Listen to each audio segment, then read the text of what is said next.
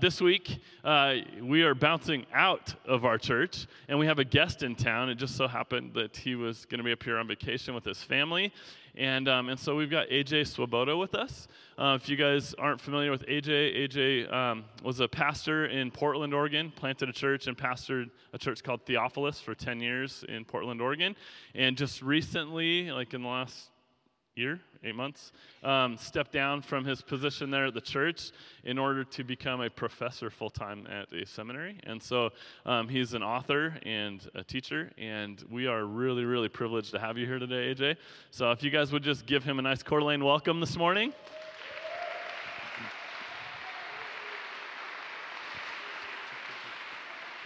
Thanks for being here. Yeah, thanks. Appreciate it. Great to be here. Thank you. Yeah, grace and peace. Good morning. How are you this morning? Are you well? Awesome. So I've lived in Portland the last 10 years, and I thought Portland had the best coffee. And then I had coffee here this morning, and Coeur d'Alene blew my mind. The Lord loves this city, doesn't he? My goodness. What a joy to be with you. To the Lorries, thank you for your rich hospitality and kindness to allow me to be here. My wife, Quinn, I think is in the room somewhere. I don't know where she is. She's not here, but I'm sure she's around. I want to give a shout out too. Right back here is Trevor Gavin. The reason I'm here is for 10 years I served in Portland as a pastor, and Trevor was planting a church at the same time.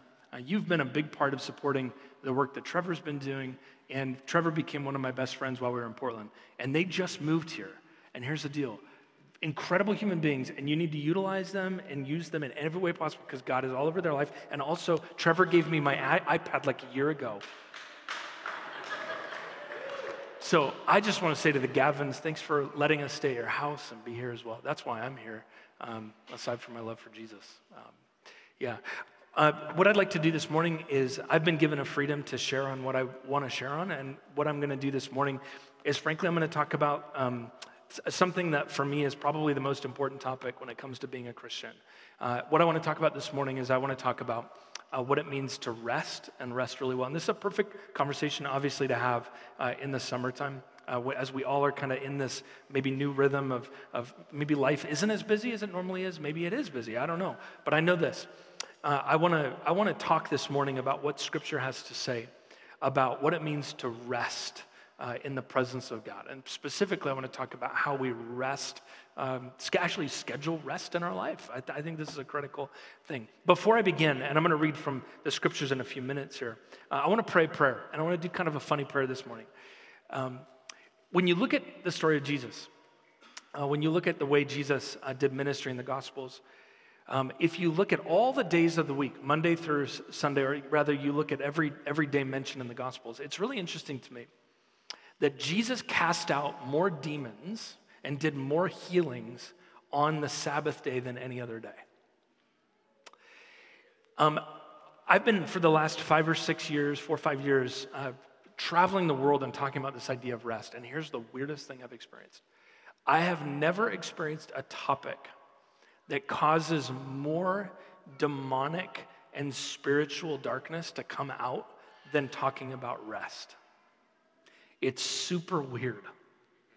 It's like when we talk about rest, the forces of evil fight against us. So I actually want to begin with just a little spiritual warfare. Is that all right? Okay. Let's pray.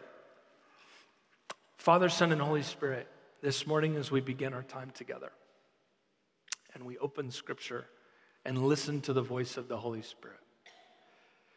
Together in this awesome Boys and Girls Club, we say Jesus is Lord. And to any forces of darkness or evil that want to distract, pull our hearts away, our minds away from what you have to say, in the name of Jesus, we cast those things out. We say to the forces of darkness, in the name of Jesus, be gone.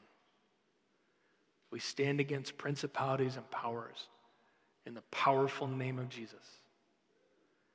And we cry out, Lord of the Sabbath, would you come speak to us today?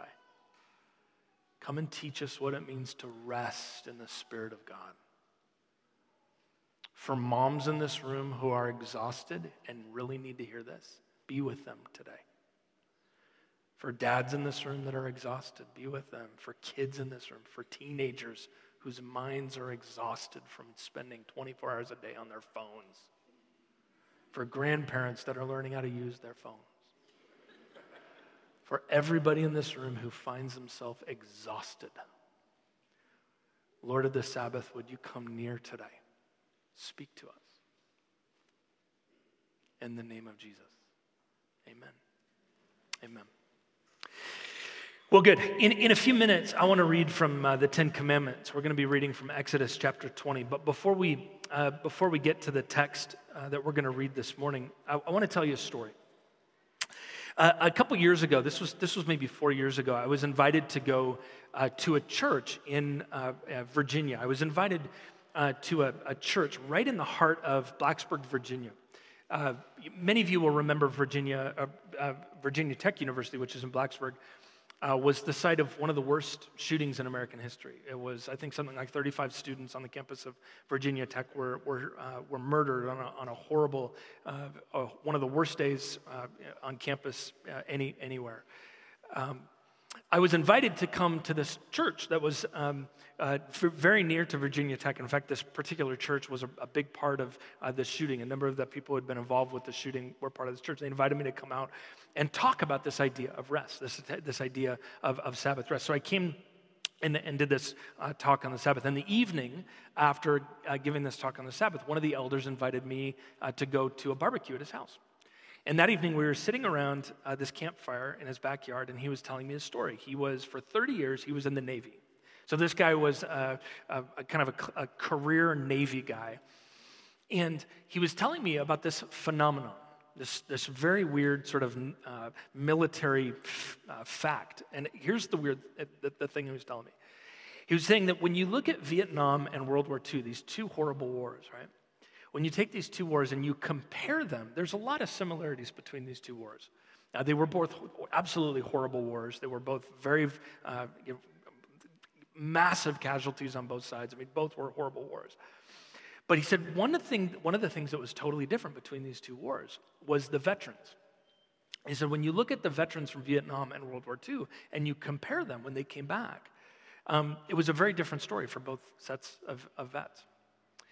When World War II came back, of course, when the war against Germany, against the Axis powers, finally finished, when the men came back from that war, it was as though our culture was euphoric, right? We had defeated evil. Hitler had been killed. The Third Reich had been dismantled. Our culture was so happy. In fact, we were so happy as a culture that when the men came back, we have a whole generation of people named after the happiness. They're called baby boomers. Right? So the men came back and they all just had a bunch of babies. They were very happy. And so when the men came back, kind of euphoric, right? We had defeated evil. The Third Reich had been dismantled. When you look at the vets from World War II, very low PTSD rates. Of course, they didn't diagnose them in the same way. Very low suicide rates. Spousal abuse plummeted. Drug abuse plummeted. Our culture was like just almost was almost high with excitement. But when you compare that to Vietnam, it was a very different story, wasn't it? By the way, my grandparents all fought. My three grandfathers fought in World War II, and all three of them told me at some point about this experience of just the excitement of coming back. My grandfather, Rudy, was a Seabee. He built these huge strips on islands so that the planes could land. My grandfather, Frank, this is fascinating. My grandpa, Frank, was an airplane pilot who was literally the guy, he never saw combat, but he was the guy who flew Himmler, Adolf Hitler's right-hand guy, to the Nuremberg trials. Right. My other grandpa, Grandpa Tex, was a basketball player in the week of Pearl Harbor, was drafted by the Chicago Bulls to play in the NBA, and had to make the decision whether he was going to fight in the war or give up his dream. And he gave up his dream to fight in the war. And when all of them came back, our culture was just euphoric. Now, you compare that to Vietnam, and it's a very different story. When Vietnam ended, right, the men came back, and it was a completely different story. Super high suicide rates, one of the worst suicide epidemics in military history. High PTSD rates, spousal abuse, one of the worst heroin epidemics in our culture's history. And none of the men from Vietnam wanted to have kids. Nobody, it was the plummeting, rates of birth rates. You compare these two stories and you go, what's the difference between these two? And so I'm sitting in the backyard with my new friend and barbecuing, and he says, do you want to hear like what we think? And I said, yeah, like what's the difference between these two wars? He said, here's the difference. There was one thing that was super different between both wars. In Vietnam, when the war ended, the men literally went from fighting in the jungles against the Viet Cong to within 2 days, they would fly home and be back in their living rooms. Now, can you imagine going from fighting the Viet Cong in the jungles of Vietnam, and then all of a sudden in 2 days, you're back at home holding your baby? Can you imagine that? He said in 2 days, they flew home and they were back in their living rooms. But when you look at World War II, it's a very different story, wasn't it? And all three of my grandparents, this was their experience. You didn't get on planes and fly home when the war was over, did you? What happened? You got on boats and sat in the middle of the Pacific or Atlantic Ocean for like 2 months. It took forever to get home. And my friend says, what do you do when you sit in the middle of the Pacific Ocean after having fought in a war, or the Atlantic Ocean for 2 months? What do? You cry, right? You grieve, you process, you tell your story. You have space to just stop and think about what just happened. And my friend in his backyard at Virginia Tech says, the Vietnam vets, the deal was they were never, ever, ever given a chance to process what they went through.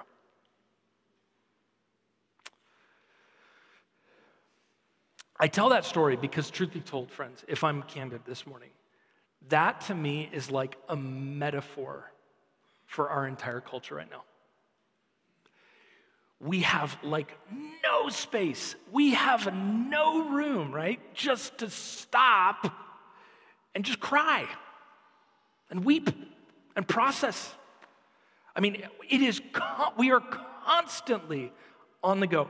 Honestly, is there anybody in this room that's on Facebook and Twitter and you're not depressed? Yeah, nobody raised their hands.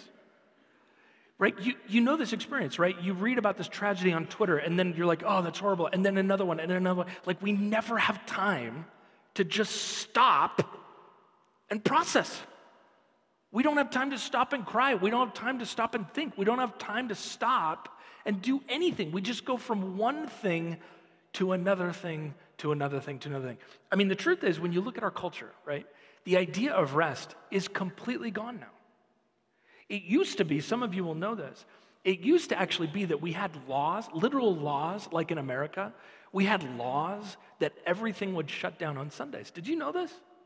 The young people are like, that happened? It happened. Literally, like you would they were called blue laws. Everything would shut down on Sunday. You'd go to church in the morning on Sunday. There was no McDonald's open on Sundays. There were no like Chick-fil-A's open. There was no In-N-Out open. There was no bank open, right? You'd go to church on Sunday morning. You'd go home. You'd have lunch. Old people remember this. Your parents would take a nap, right? And they'd always like lock the door. And you're like, why are my parents locking their door? It doesn't make any sense. And you'd be at home like all day long, and it was super boring. It was like Little House on the Prairie or something. Like it was just super weird. But there would be a whole day, and you would stop.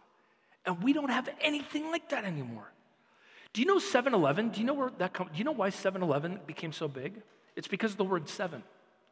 7-Eleven was famous because they were the first one that went from being open 6 days a week to 7 days a week, 11 hours a day.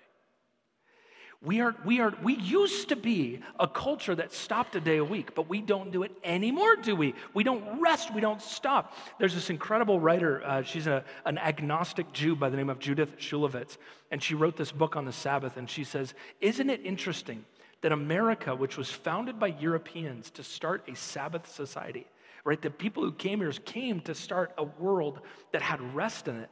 She says, isn't it ironic that the one country that was started with the dream of the Sabbath has become the country most hostile to rest?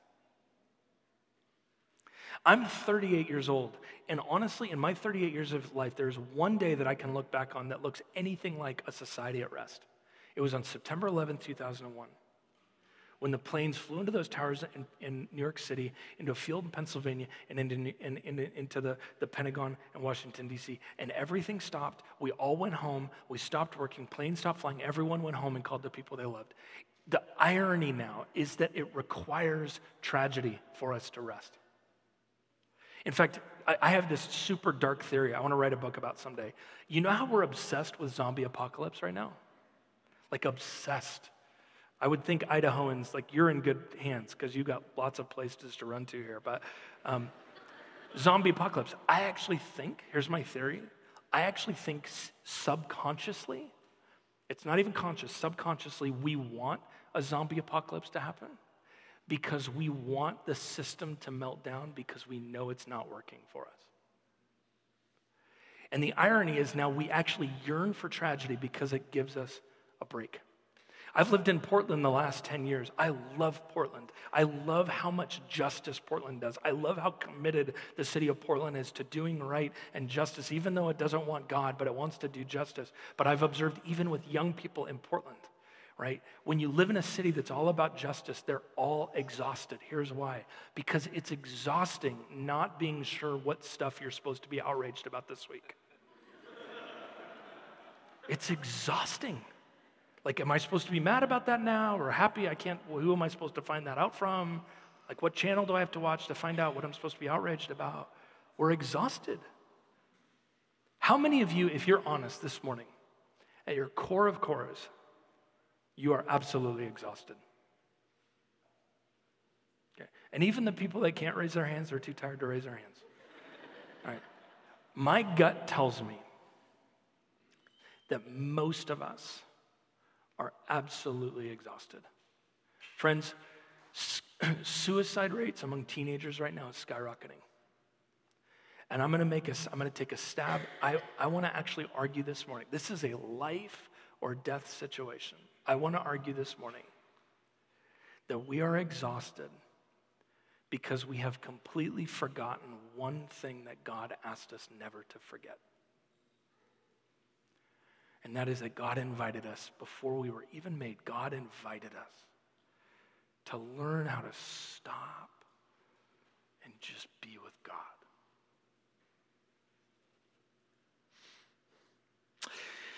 Exodus chapter 20, which is the text I want to read this morning. This is such an important text for anybody that wants to follow Jesus, largely because Exodus 20, which is the Ten Commandments, gives us a little snapshot into the heart of God.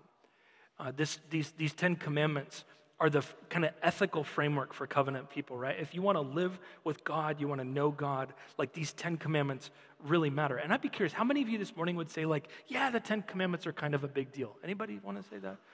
Good, I would hope you're all raising your hands. The 10 Commandments are a big deal, right? The story of the 10 Commandments is Moses has come down the mountain, and this is just after the Passover experience. They've just been brought out of Egypt. Moses goes up on the mountain, comes back down, and he brings these 10 Commandments with him. And what we see here is we see that God is revealing his heart to his people. This is one of those times that God's self-revelation, God is making himself known to the people that he's just saved. By the way, it's very important for me that we understand that Egypt, they were freed from Egypt first. Redemption came first. They were saved first. And then God gave them the commands. That's really important. It's important because some of you have inverted that. And you think that as long as we do the commands, then God will save me. That's not the gospel. The gospel is never do the right things and then God loves you. The commandments follow the love of God, which is why, friends, the commands of God will never make sense without the love of God. They never can. So Moses comes down and he brings these 10 commandments. And you know, I'll just review these and then I'll read the fourth commandment. The first commandment, you know this, is you shall have no other gods before me. God is saying, don't worship anybody else. Don't worship any other God. I am the Lord your God. I am Yahweh. Worship me alone. Commandment 2, don't make anything that looks like God. Don't worship anything that even looks like God. This one's a hard one for me. I'm a theologian. I'm an academic trained theologian. You know what's crazy? It is possible to worship theology. It is possible to worship words about God rather than worship God. Did you know that? It is possible to worship ideas about God rather than worshiping God. He says, don't make anything into an idol. Don't worship anything that even looks like God. Only worship God. The third commandment, don't misuse God's name. God's name is holy. It's good. The fourth commandment, the Sabbath one, we'll come back to that in just a second. Commandment 5, honor your father and your mother.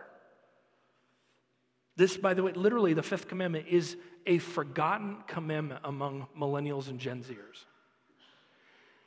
Because we have generations of people, in my classroom, I see this time and again, generations of young people that have no framework for honoring their parents and disagreeing with them at the same time.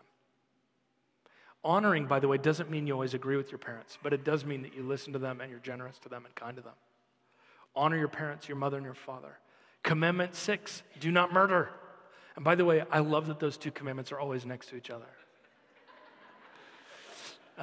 It's as if God is saying, so the idea is honor your parents, and the concrete reality is if you want to do that, like don't murder them. Like that's the appropriate sort of fleshing out of that concept. Honor them, don't kill them. They're kind of hand in hand. Commandment 7, don't commit adultery. Commandment 8, don't steal. Commandment 9, don't lie. Don't give false testimony. And Commandment 10, don't be jealous. Don't give yourself to covetousness. Don't want all of your neighbor's stuff. So you go through these commandments, and I, of course, skipped over the fourth one. Let's read this together. And this is, I hope, available for you to see. This is the fourth commandment, right? This is God speaking about his heart to the world, to his covenant people. Commandment 4, listen to this. God says, remember the Sabbath day by keeping it holy. 6 days you shall labor and do all your work, but the seventh day is a Sabbath to the Lord your God. And on it you shall not do any work, neither you, nor your son, nor your daughter, nor your manservant, nor your maidservant, nor your animals, nor the aliens within your gates. For in 6 days the Lord made the heavens and the earth, the sea, and all that was in them. But God rested on the seventh day. Therefore, the Lord blessed the Sabbath day and made it holy. Can I, by the way, as we read this, can I just point out, number one, don't you love that the Sabbath has to do not just with you, but with animals too? Like the land? Any of you have pets? Have you ever thought about the theological implications of Sabbath for your dog? Right? For your koi fish? Have you ever wondered, what does this mean for them? What I think is powerful about this idea is I think Sabbath is for the entire planet. It's not just for human beings. Can I point out, too, that it says it's for the alien within your gates? And the point of that is this. The beauty of the Sabbath is it's not just for the insider. It's for everybody. The Jews were interesting. You know who loved going to war with Jews in the ancient world? The Jews are always at war, by the way. They're constantly being attacked. Do you know who loved going to war with the Jews? Everybody. You want to know why? Because in ancient history, the Jews were the only people who refused to fight one day a week. They would even give their enemies a day off in war. The Sabbath is not just for you, it's for everyone else. It's for everyone. It's not just for the privileged, it's not just for the rich, it's for everyone. It's for the whole planet. And can I point this out? I think that this is fascinating. You look at the 10 Commandments. This is the only commandment that begins with the word remember. It's like God knew what he was talking about. That of these 10, this is like the one that we would be most likely to forget. And friends, the truth of the matter is that is... Okay, so let me tell you this story. I want to tell you a story. This is one of the darkest epiphanies I've ever had as a pastor. It happened a number of years ago, but this was the reason that I got into the Sabbath. This is one of the reasons that made me so hungry for this stuff. So 10 years ago, we planted this church in Portland. Church planting is really, really hard work. There's no such thing as emotionally healthy church planting. It's horrible, it's painful, it's difficult. Anybody in this room that's ever planted a church right now is crying because they know how hard it is. Church planting is hard work. 10 years ago when we planted this church in Portland, I had no idea how hard it would be. And after 5 years, our church got really tired.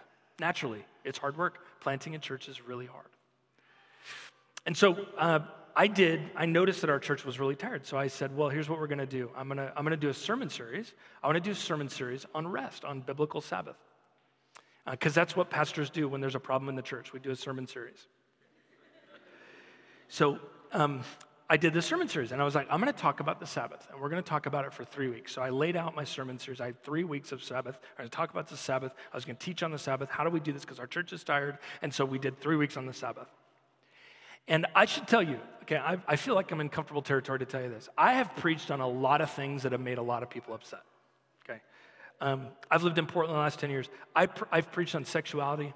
And listen, friends, when you talk about biblical visions of sexuality in a place like Portland, it doesn't make friends for you very quickly. I preached once a sermon on marijuana because I live in Portland. Someone's got to talk about this stuff, and it didn't work out very well. It was really difficult. I've preached on polyamory. I've preached on politics. I remember the sermon that I preached after Trump won the election. Listen, my point is, I've preached on things that have really upset people, and I preached for 3 weeks on the Sabbath, 3 weeks. And I don't think we ever had more people leave the church. It shocked me. And what I found, this is what I discovered. When you talk about Sabbath and rest, it steps and violates every single idol we worship as Americans. It violates our ideas about affluence and power and success and productivity and busyness. It violates all of those sensibilities. So when I preached on the Sabbath, people were mad. There were interestingly enough, there were two groups of people that were really mad at me. Moms and business owners. First time in history, those two groups of people have unified in their protest against a preacher. Moms were mad because how do you talk about rest when you're holding a 1-year-old child? How can I care for this child and ever rest? And business owners, because they knew that if we actually had to do this stuff, it would affect the bottom line of their business. And so all these people were upset. And so naturally, the elders wanted to meet with me. That's what happens. You do a sermon series, the elders want to meet with you. So I remember this day. This was the epiphany. I was meeting with our elders, and we were talking about this Sabbath thing that we were doing. And the elders, we were talking about the 10 Commandments, and I had this epiphany.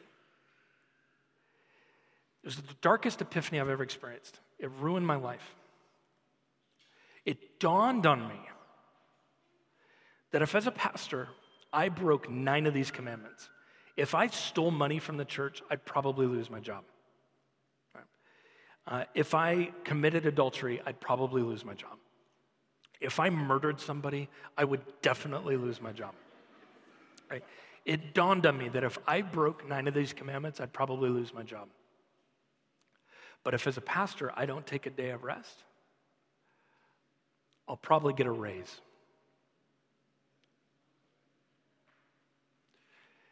And it was the very first time I saw in my life that this is literally the one commandment we celebrate people breaking.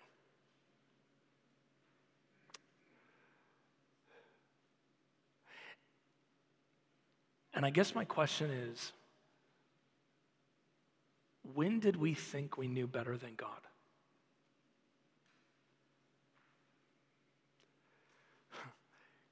When did we think we knew what God, when did we think that God meant 9 of these, but one of them was just, if you get around to it? Because friends, we don't believe in the 10 Commandments. We believe in 9 commandments and 1 strong suggestion. And the truth of the matter is, I want to ask this morning, friends, I think we are dying inside because we have forgotten the one thing God said, don't ever forget. Remember this. Remember it.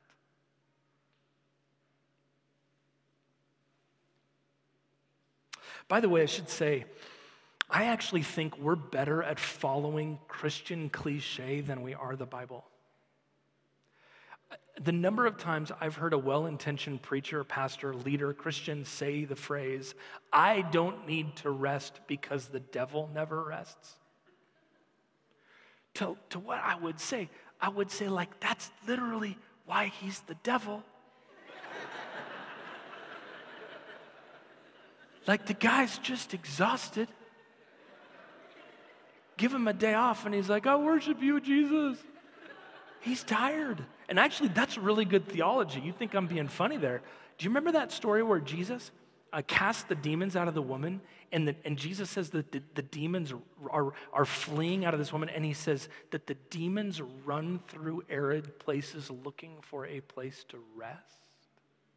Friends, the irony of the Bible is God knows how to rest, but the demons don't. Or we say things like this. We say, I don't need to rest because I'll rest when I get to heaven. To which I would say, no, you'll just get there faster. Right? And at what point, by the way, on the demon one, were we like, hey, let's find, as Christians, let's figure out what the devil's doing today and do that. Because friends, that's not discipleship. Never have we been like, let's figure out what Satan's doing and follow his patterns. No, friends, we follow Jesus' patterns. We follow the kingdom of God. We follow what God does. We follow what Jesus does. We don't follow what the demons do. We follow what Jesus did. The irony, friends, is that when God created the world, God knows how to rest a day a week. By the way, when you go back to the creation story, this idea of Sabbath is completely interwoven through the entire Bible. When you go to the very beginning of the Bible, for example, when God created Adam and Eve, and he puts them in the middle of the Garden of Eden. When you read that story, do you notice that God says, he says, I made you guys on day 6. You're made on day 6, and day 7 is a day of rest. When God made Adam and Eve, and he said, I want you to take a day of rest, you've got to set that creation story in the context of all the other religions. Because the truth is, the creation story in the Bible is not the only creation story in the ancient world. All these other religions had creation stories too. The Akkadians, the Babylonians, the Egyptians, the Phoenicians, they all had creation stories too. When you compare the creation story in all the other religions to the creation story in the Bible, it is fascinating to see the differences between the creation stories. For example, there are 3 of them. Number 1, the creation story in the Bible is the only one. It is the only one in the ancient world where women were made in the image of God. It is the only one. Friends, from page 1 on, God says about women that they are exactly what God wanted them to be. You look at all the other religions, women were a mistake, they were errors, they were problems, they were issues. You look at Genesis 1 and 2, there is no religion in the world that is as pro-women as the Bible. So much so, by the way, that when Jesus resurrects from the grave, it is the dude disciples who are in a room terrified, while the women go and see he's risen, and they go back and say the Easter message for the very first time. Friends, we wouldn't know Easter if it weren't for the ladies. The dudes would still be in the room, terrified. I've lived, again, friends, I live in one of the most progressive states in the world, but friends, when you look at this book, any of my friends who would look at this book and say this book is anti-women, friends, you haven't read the book. From page 1 on, God looks at women and he says, you were made in the image of God. Second thing, the creation story in the Bible is the only one in which God says everything he makes is good.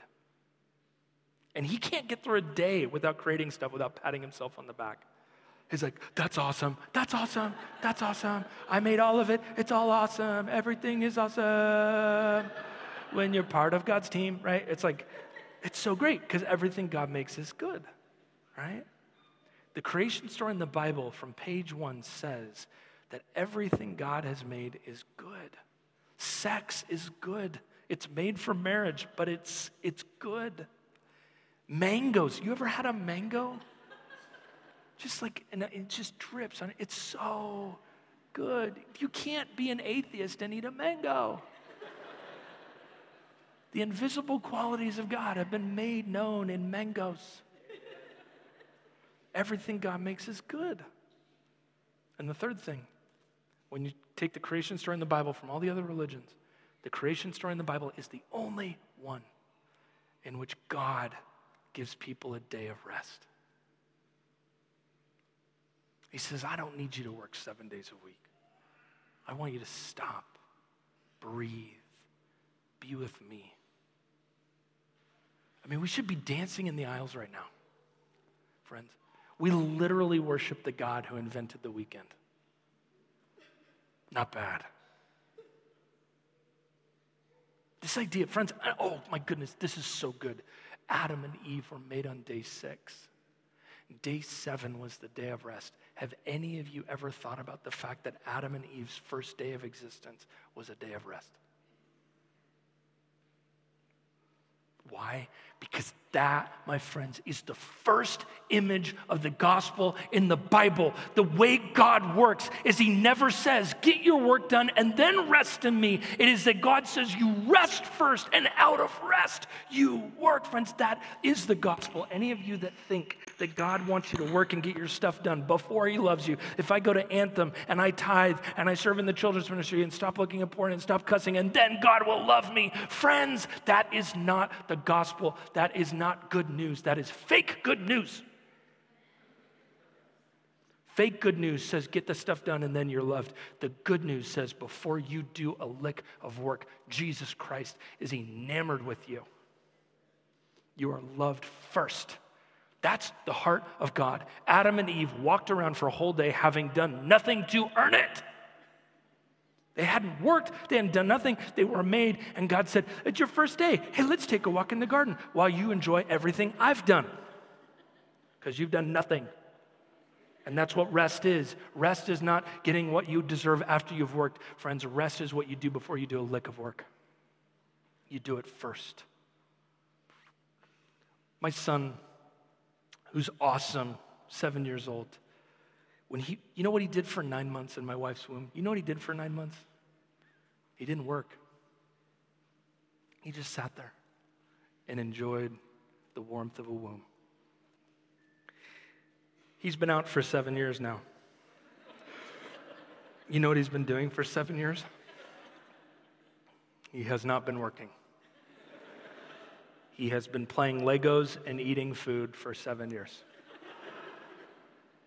And friends, I got to tell you, I just love the way the way God made the world is that we start the world with Legos and good food.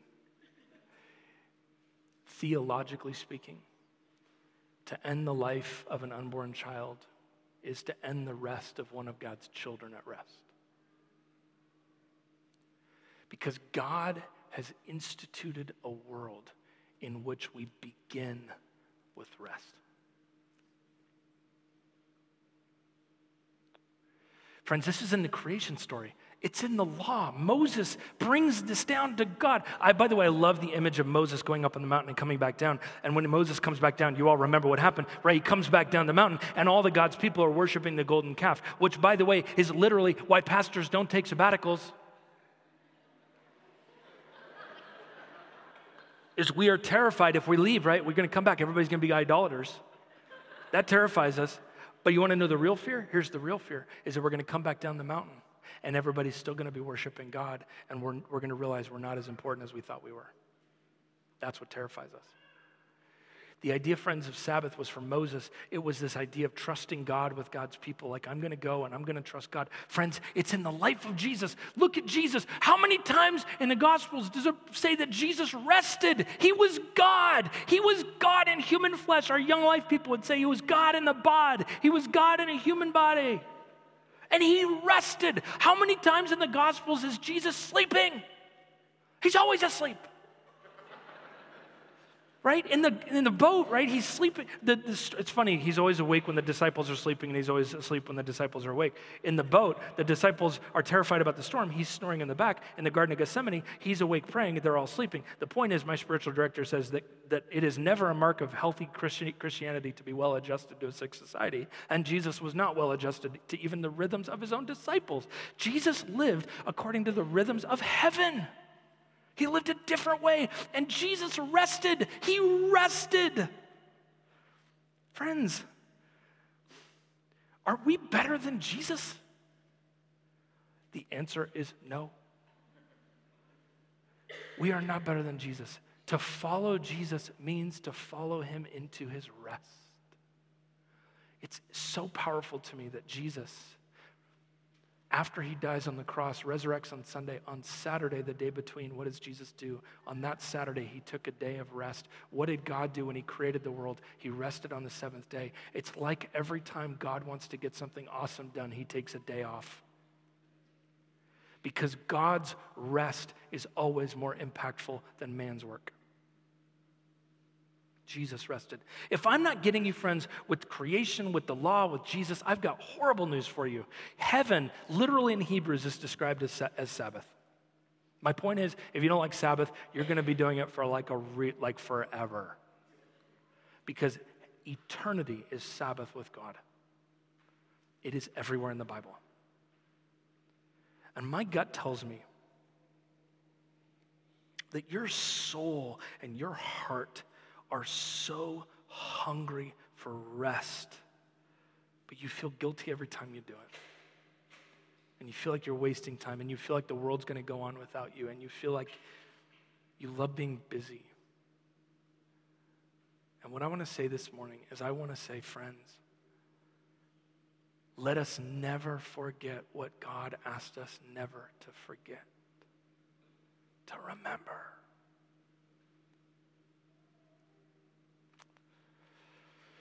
Let me tell you what we do on our Sabbath, and then I'm going to be done. And I want you all to go and do what I do, because what I do works, and it's awesome.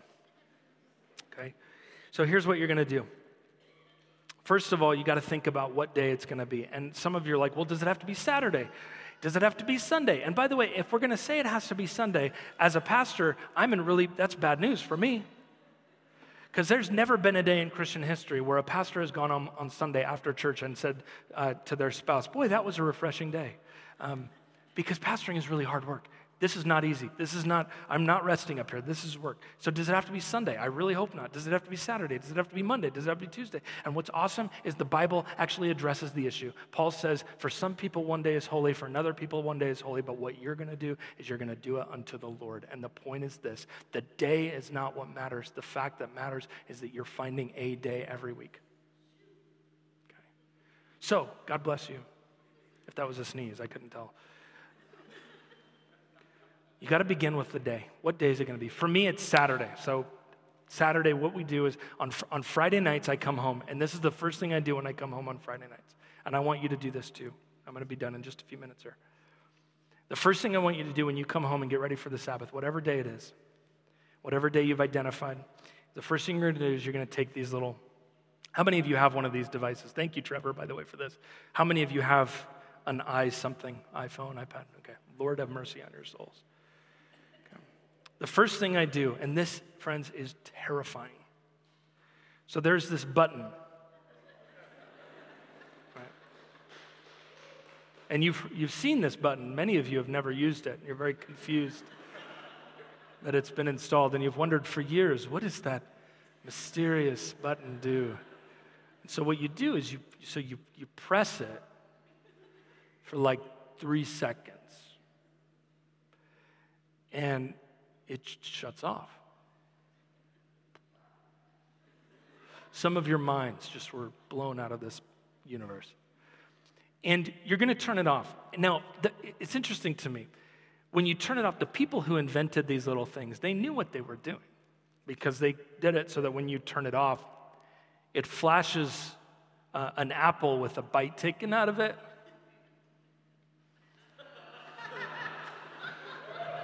Right?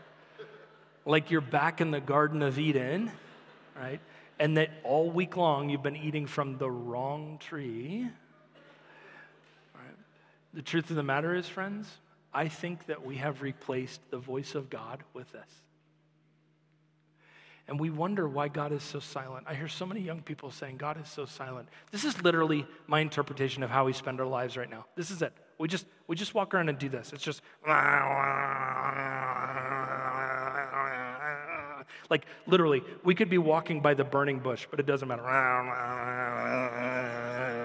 Like everywhere we go, it's and I mean, it used to be just the young people. Now the old people are doing. They're just a lot slower. So it's like so, and we just walk around, and we're just like this thing right here is become our God. And we wonder why God is so silent. I've been practicing the Sabbath for 15 years, and I'm going to tell you a secret. The problem is not the voice of God. The problem is that we spend our life being so distracted, we don't have room for the voice of God. And it turns out when you turn your thing off for one day a week, God starts getting really loud.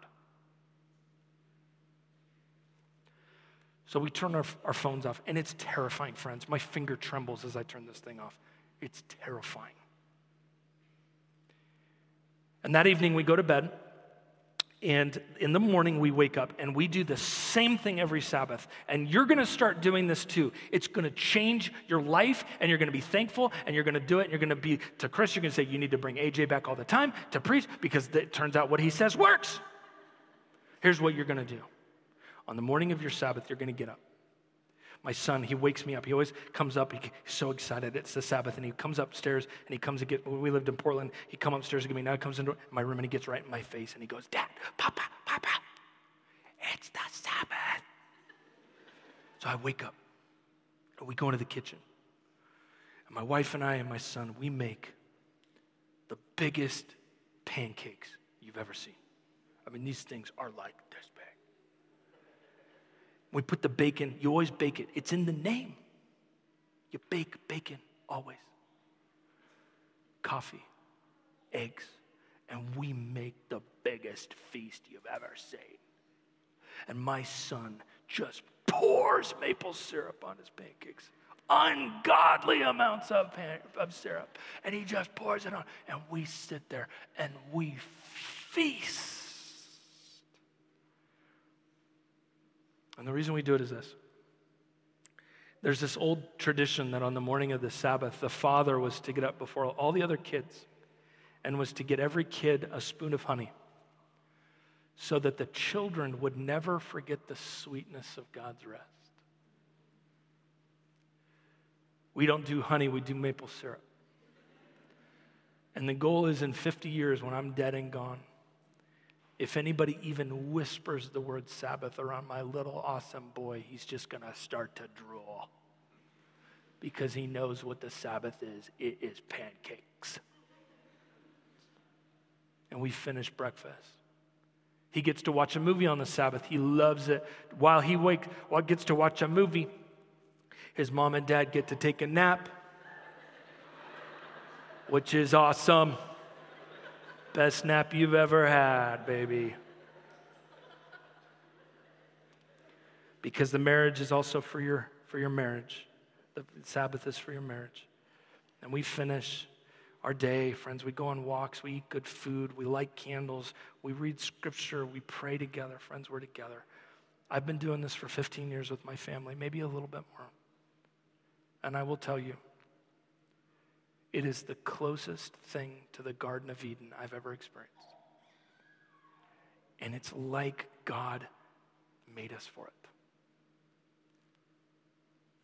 You see, when Jesus said, I'm the Lord of the Sabbath, what he meant to say was, I'm the Lord of the pancakes. And today, I want to remind you of what God asked you to remember. To come away with me, all you who are weary and burdened, and I will give you rest.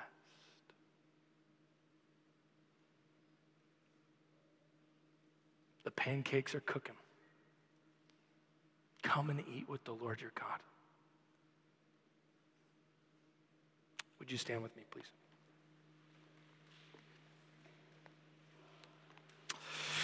Father, Son, and Holy Spirit, in the name of Jesus, as we conclude our reading of Scripture and the reading of the Bible and our conversation about rest, I would ask you, God, today we would ask you, we would plead with you for our hearts that are anxious, torn asunder, for our minds that are distracted, for our bodies that are weary,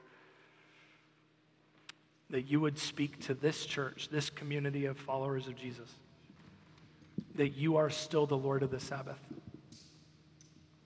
and that you are still inviting God's people into rest. Jesus, I love that right now you are sitting. You are at the right hand of the Father, and you are sitting. I love, God, when it looks like our world is falling apart, you are at peace. God, would you help us, your people, be at peace? I want to pray for moms in this room who even right now wonder if this is impossible. And in the name of Jesus, would you hear the Father say, with the kingdom of God, all things are possible? For the business owner in this room who has a lot of responsibilities and a lot of people that they care for, that you would hear the heart of the Sabbath for your employees. For the young millennial and Gen Zer in this room whose mind is incredibly ripped apart by a life in front of screens, that you would hear the Lord of the Sabbath say, hey, can I get you for a day a week? Just one day, come be with me. God, for the pastors in this room who work really, really hard and sometimes are guilt-tripped and shamed into working harder, would they be released from the voice of Pharaoh that says you are a lazy, wicked servant? And they'd hear the voice of Jesus say, you are my kid, you're my beloved. You're my beloved. Father, would you fill this church with rest? Fill this church with Sabbath? Would we never forget what you asked us to remember? Thank you, God. In the name of Jesus. Just say amen.